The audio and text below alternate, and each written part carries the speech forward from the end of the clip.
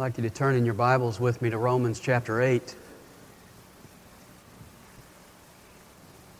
In verse 18, Paul addresses the question of whether the Christian life is worth it.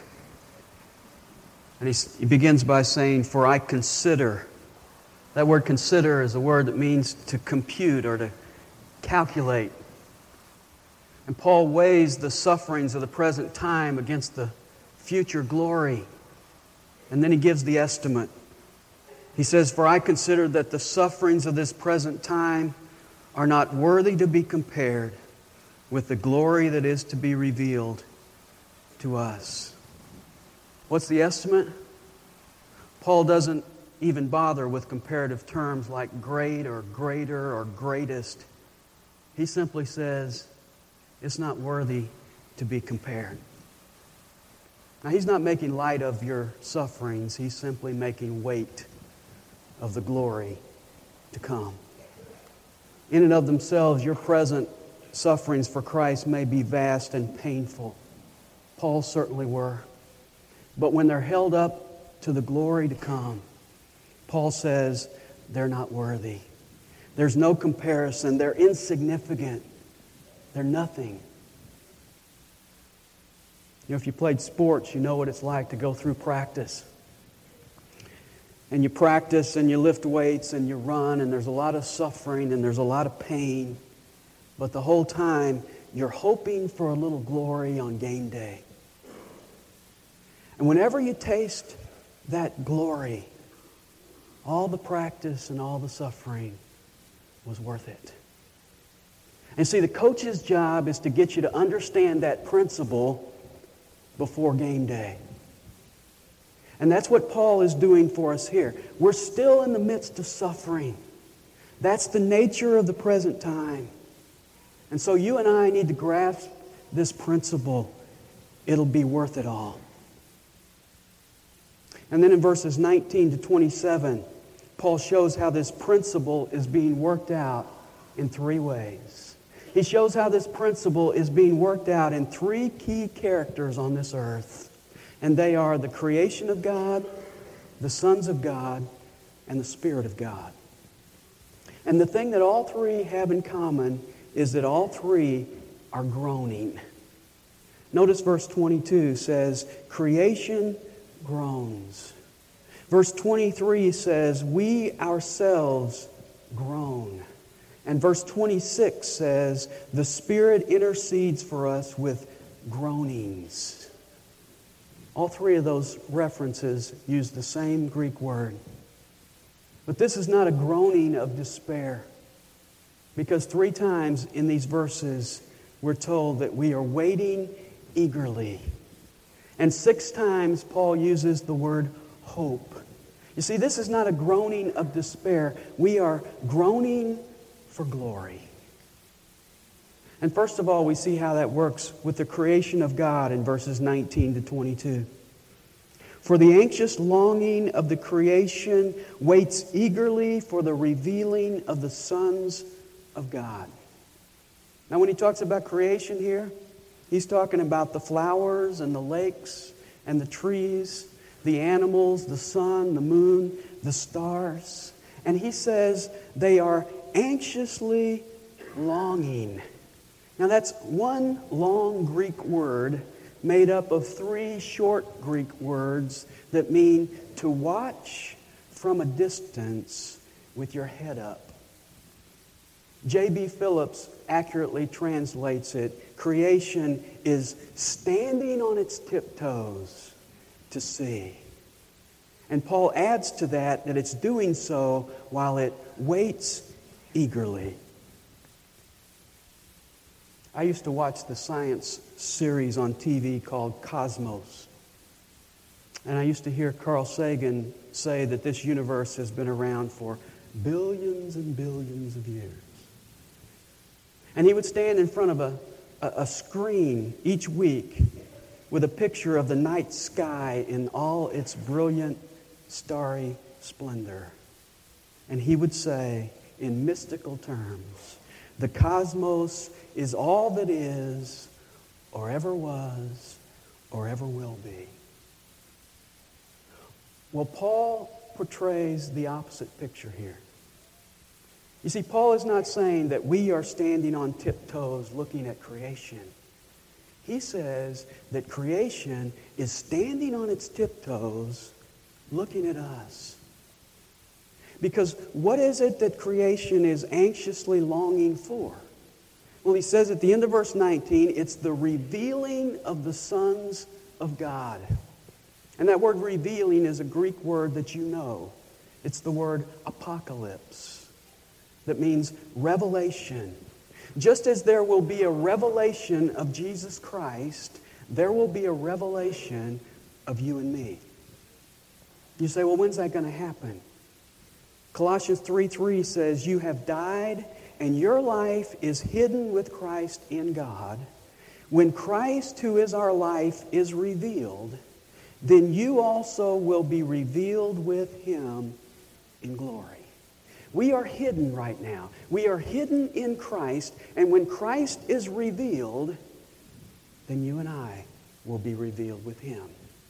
And that's the same idea we have here in Romans 8:19. This word revealing is the word apocalypse. That word literally means unveiling or uncovering.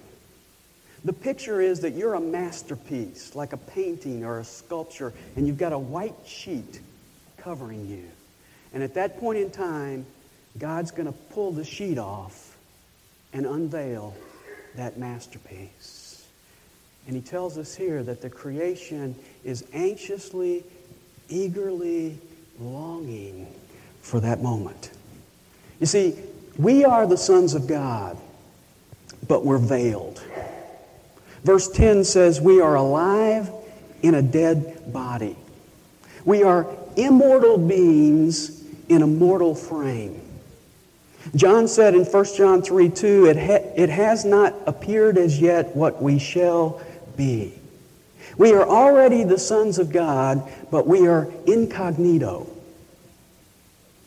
You see, when I meet someone, they don't immediately say, aha, I can tell you're a son of God. No. See, I'm veiled, but I am a son of God. In fact, I like to think when I walk through the woods that the trees kind of get on their tiptoes. You know, they're whispering, saying, I think he's one of them. And the birds are singing, and they're saying, maybe today he'll be unveiled. Now, why is creation so anxious for us to be unveiled?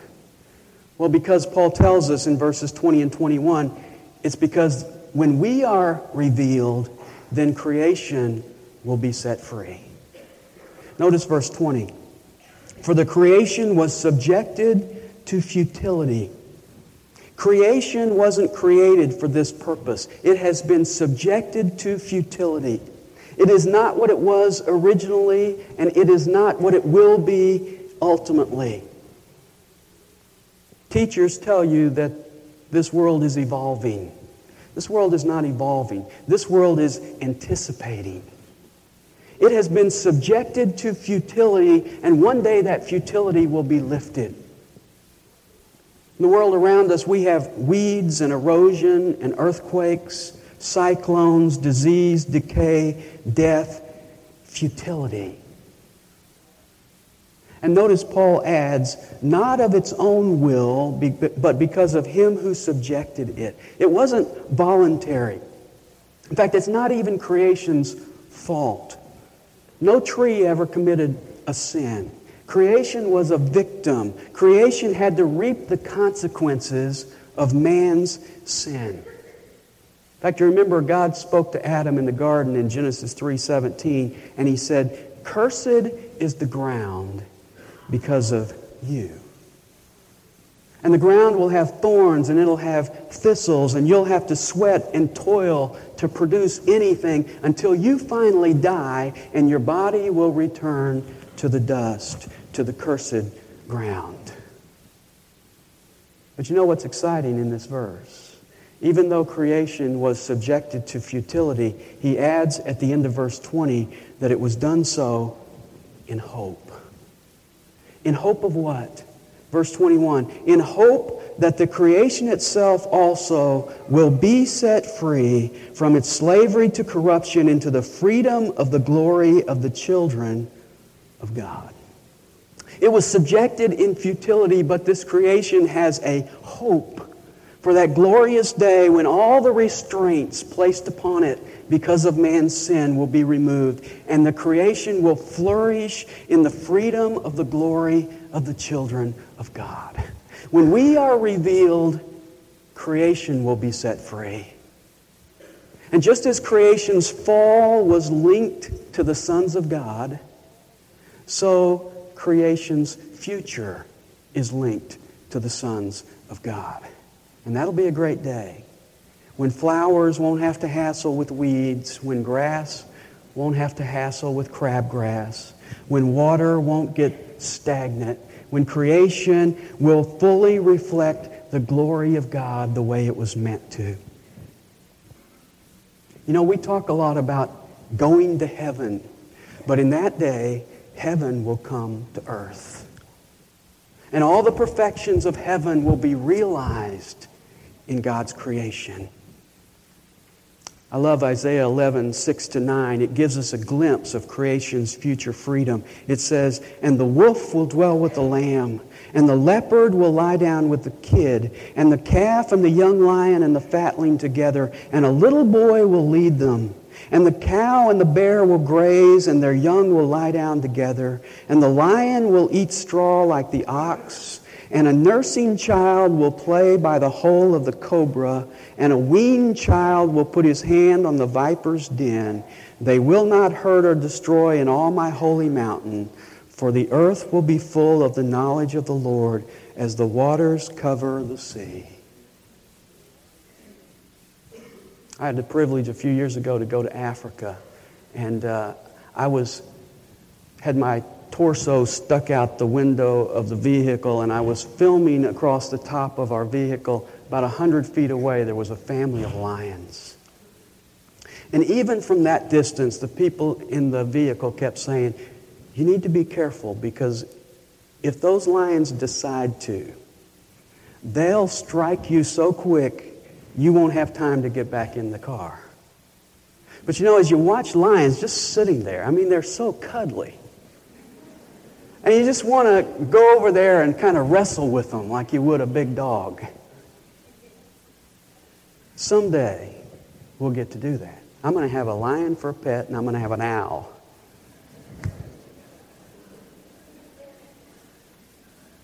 Steve Irwin, that crocodile hunter, he's got nothing on us.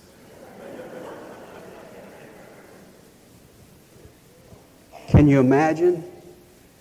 No vines, no poison ivy, no mosquitoes, no bottled water, clean air, perfect fruit growing everywhere, no corruption, no decay, no death. That's the future for the creation. That's its hope. And so what is its present condition? Verse 22. For we know that the whole creation groans and suffers the pains of childbirth together until now. Creation is groaning. But notice, these groans are not death pangs. They're birth pangs. Have you ever had the privilege of watching a baby be born? You know, I watched Lindsay come into the world, and there was some world-class groaning going on. It was excruciating just to watch. But it's probably the most unique pain of any kind of pain, because it was endured in hope. Tempa was suffering for the joy set before her. This is a beautiful creation, but it's groaning. This is a beautiful creation, but it's suffering. One writer said, cold winds moan and earthquakes rumble. All the voices of nature are in the minor key. But it's suffering in hope. It's anticipating. It's anxious to deliver. It can't wait for its due date. It's groaning for glory. And then secondly, we see the sons of God in verses 23 to 25. Verse 23 says, "And not only this, but also we ourselves, having the first fruits of the Spirit, even we ourselves groan within ourselves, waiting eagerly for our adoption as sons, the redemption of our body." Not only is creation groaning, but we are groaning. And why are we groaning? Well, because we're only half saved. You see, my spirit has been redeemed, but my body has not. I have eternal life in a temporal body. And I don't know about you, but I'm not really at home with this situation. I'm not comfortable with this situation. I am groaning. I am anticipating. I am anxious for Redemption Day. I can't wait for the due date either. And to make his point, Paul throws in another analogy. He says, having the first fruits of the Spirit. Now, in that day, farmers didn't have big air-conditioned mega tractors. They planted and they harvested by hand. They went out with their bag of seed and they scattered the seed around on their farm. And if they had a large farm, it took considerable time just to plant the seed, which meant that your crops would ripen in stages. And so the first fruits were the first crops harvested. And when your first fruits were good, you would say, "Oh boy, I know that the rest of the crop will be good as well." Well, this verse says, we have received the first fruits of the harvest. We have received the first fruits of the Spirit of God. And because of that, we know that we're going to get the rest, and we know that the rest is going to be good. And what is the rest of the harvest? The rest of the harvest in this context is the redemption of our body. You know, when you think about it, the greatest miracle has already taken place. Your old man has died. You are a new creature in Jesus Christ, and the Holy Spirit has already come to take up residence in your life. All that's left is for your body to be redeemed. So I wonder this morning, are you groaning for that? Now, it doesn't mean moaning and griping and complaining. It's a groan that says, I'm just not comfortable here. I'm just not at home here. It's what Paul describes in 2 Corinthians 5 when he says, "For we know that if this earthly tent, which is our house, is torn down, we have a building from God, a house not made with hands, eternal in the heavens. For indeed in this tent we groan, longing to be clothed with our dwelling from heaven." Paul says it's like living in a tent while your house is being built. Now, if you end up in that kind of situation, you certainly don't settle down in the tent. You groan in the tent because you want to get into your permanent dwelling place. And that's the way it is with us. Are you groaning this morning? If you're not, then you're not a child of God. You see, if you're saying it doesn't get any better than this, then your hope is in this world alone. You say, well, you know, it would have been nice if God had maybe done this in the opposite order. I would have liked it better if God had redeemed my body and then later redeemed my spirit. Then I wouldn't be incognito. Then I would have something tangible to see. Well, that's not the way God operates. Because look at what he says in verse 24. "For in hope we have been saved. But hope that is seen is not hope. For why does one also hope for what he sees?" Hope is one of the great words in the Christian vocabulary. Titus 2:13 talks about the blessed hope. Colossians 1:27 talks about the hope of glory. In 1 Corinthians 13:13, it's one of the great virtues, faith, hope, and love. And here Paul defines for us the character of hope. He says, hope that is seen is not hope. Now, some of you are hoping for something for Christmas. Maybe you kids are, I don't know what's popular this year. Maybe you're hoping for an Xbox or a Nintendo Cube, or you tell me. You're hoping for that was last year, wasn't it? You're hoping for something for Christmas. But you know, next month at this time, you won't be hoping anymore. Why not?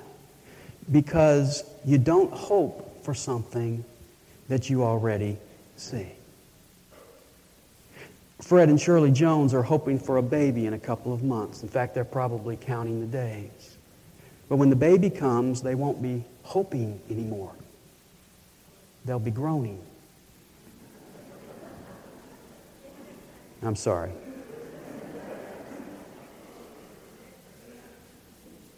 See, we only have hope. We only need hope for the things that we can't see. And Paul says you are saved in hope. You are saved to hope in the things that you can't yet see.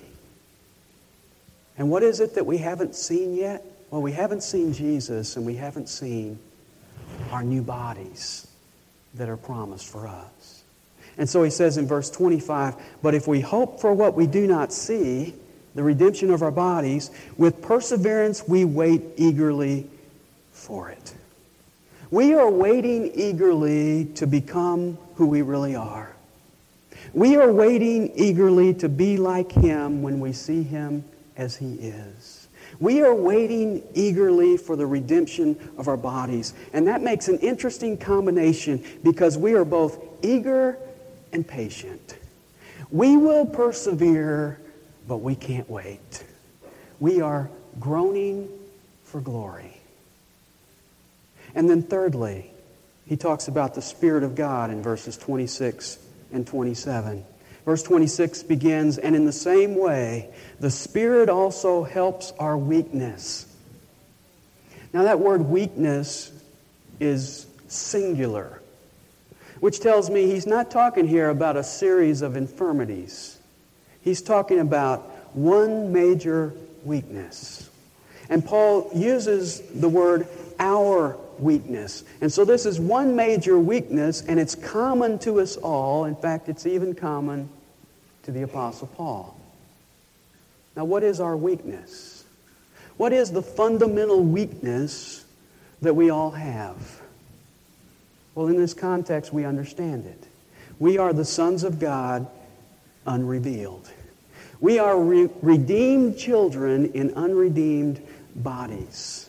And how does that weakness express itself? Well, he goes on in verse 26 to say, for we do not know how to pray as we should. It was after finding them sleeping instead of praying that Jesus said to His disciples, the spirit is willing, but the flesh is weak. And I'm sure I could get everyone in here to raise your hand if I simply asked the question, how many need to pray more? Now, why is it that we don't pray more? Well, because your body gets more stimulation out of just about anything other than prayer. Prayer is the one thing that you do in your life that in no way appeases your sinful body. Now, do you notice this? You get down on your knees to pray, and what's the first thing that happens? Your mind starts remembering all those things that you didn't remember before. Your mind starts saying, I think they'll let the stove on. You get down on your knees to pray, and suddenly your body has energy it didn't have before, and you want to go do that exercise and you haven't done for several months. You get down on your knees, and your body suddenly gets so tired that you can't concentrate. You see, prayer is a spiritual activity, and it pretty well leaves the body out. It pretty well shuts down the body. In fact, the one action closely associated with prayer is fasting. And what is fasting? It's depriving the body. So the spirit is willing, but the flesh is weak. And as a result, we don't know how to pray as we should. And not only do we not know how to pray in quantity, we don't know how to pray in quality. Do you ever feel like you're ready to pray, but you just don't know what you're supposed to be praying for? It's like the mothers of the sons of Zebedee in Matthew 20 who came to Jesus and said, "Glorify my boys." And Jesus said to her, "You do not know what you're asking for." You don't know what you're asking for. Because suffering always comes before glory. James said in James 4:3, "You ask and do not receive because you ask with wrong motives, so that you may spend it on your pleasures." Maybe you heard about the little boy who was praying at night with his parents, and he said, "God bless Mommy, and God bless Daddy, and please give me a new bicycle." And his mom said, "Honey, God is not hard of hearing." And she said, "Yeah, but Grandma is, and she's in the next room."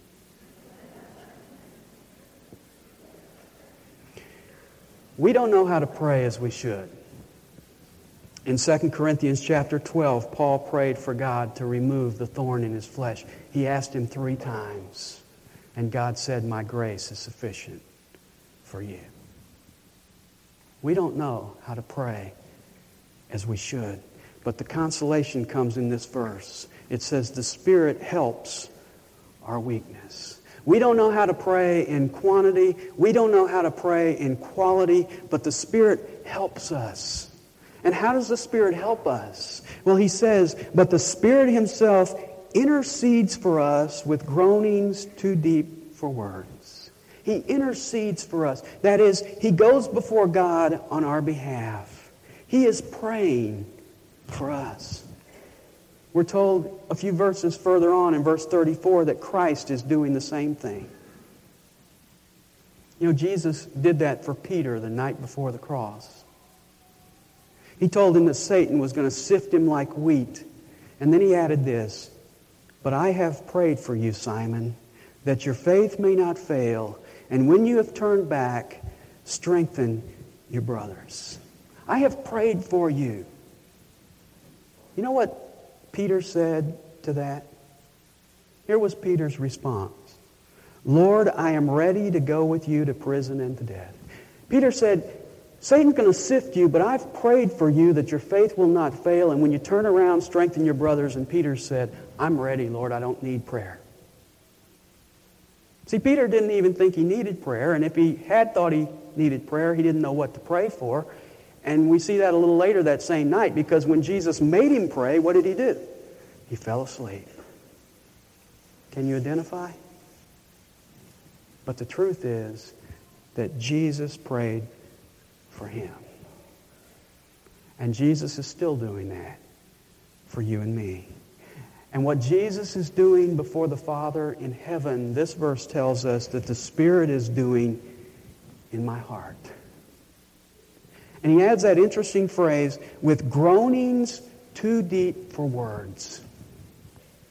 Now that's an interesting phrase. And I'm sure I can't explain to you everything that means. But let me suggest a couple things. I think it shows us the depth of his concern.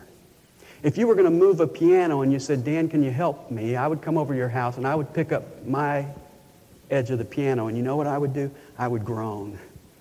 Because that's what burden bearers do. They groan as they bear your burden. But I know that the Spirit of God doesn't have to groan because He's weak. He's strong.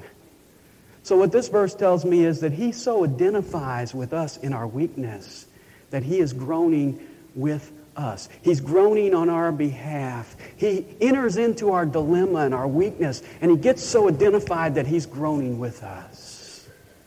It shows us the depth of His concern. I think it also shows us the depth of His desire. He so desires, He so longs for what we need that He's groaning for it. Now, some have used this verse to support praying in another language. But I want you to look carefully here. Is this me groaning? No. It's the Spirit of God that's groaning. And is it audible? No. It says here, it's too deep for words. This is a wordless prayer. And so the Spirit is praying for us. And guess what? He always gets his prayers answered. That's what verse 27 tells us. And he who searches the hearts knows what the mind of the Spirit is, because he intercedes for the saints according to the will of God. 2 reasons the Spirit always gets his prayers answered. Number 1, his prayers are always heard. While these groanings are not intelligible, God the Father gets the message. Because he knows what's on everybody's mind. He surely knows what's on the Spirit's mind. And what you have here is God reading his own mind with the Spirit inside of you. And so he gets his prayers answered, number 1, because his prayers are always heard. Number 2, because his prayers are always according to God's will. When I don't know how to pray, the Spirit within me knows exactly how to pray, because his desire always matches the Father's desire. Now, what is this saying to us? Is this saying to you and me that we don't need to pray? No. I want you to notice the word help. The Spirit helps our weakness. See, what it's saying to you and me is that we need to stay on our knees, because even when we don't know what to pray, the Spirit takes that desire inside of us and makes it presentable before the Father according to his will. Now, this is an amazing insight. Because of our weakness, the Spirit of God groans. And that's the nature of the day in which we live. Even the Holy Spirit is groaning for glory. The Holy Spirit groans within us as we groan in the midst of a groaning creation. We're all groaning. Groaning in expectation. Groaning in anticipation, while we always keep in perspective the principle of verse 18. For I consider that the sufferings of this present time are not worthy to be compared with the glory that is to be revealed to us. Now, I suppose this morning it would be fitting to close with a collective groan, but we're not going to do that. We're going to close with a collective shout. And I'm going to ask the praise team to come back and lead us in that chorus, Shout to the Lord. I'm going to ask you to stand as we sing and pay special attention to that line that says, nothing compares to the promise I have in you. That's our hope, and that's our confidence this morning. Let's praise the Lord together in closing.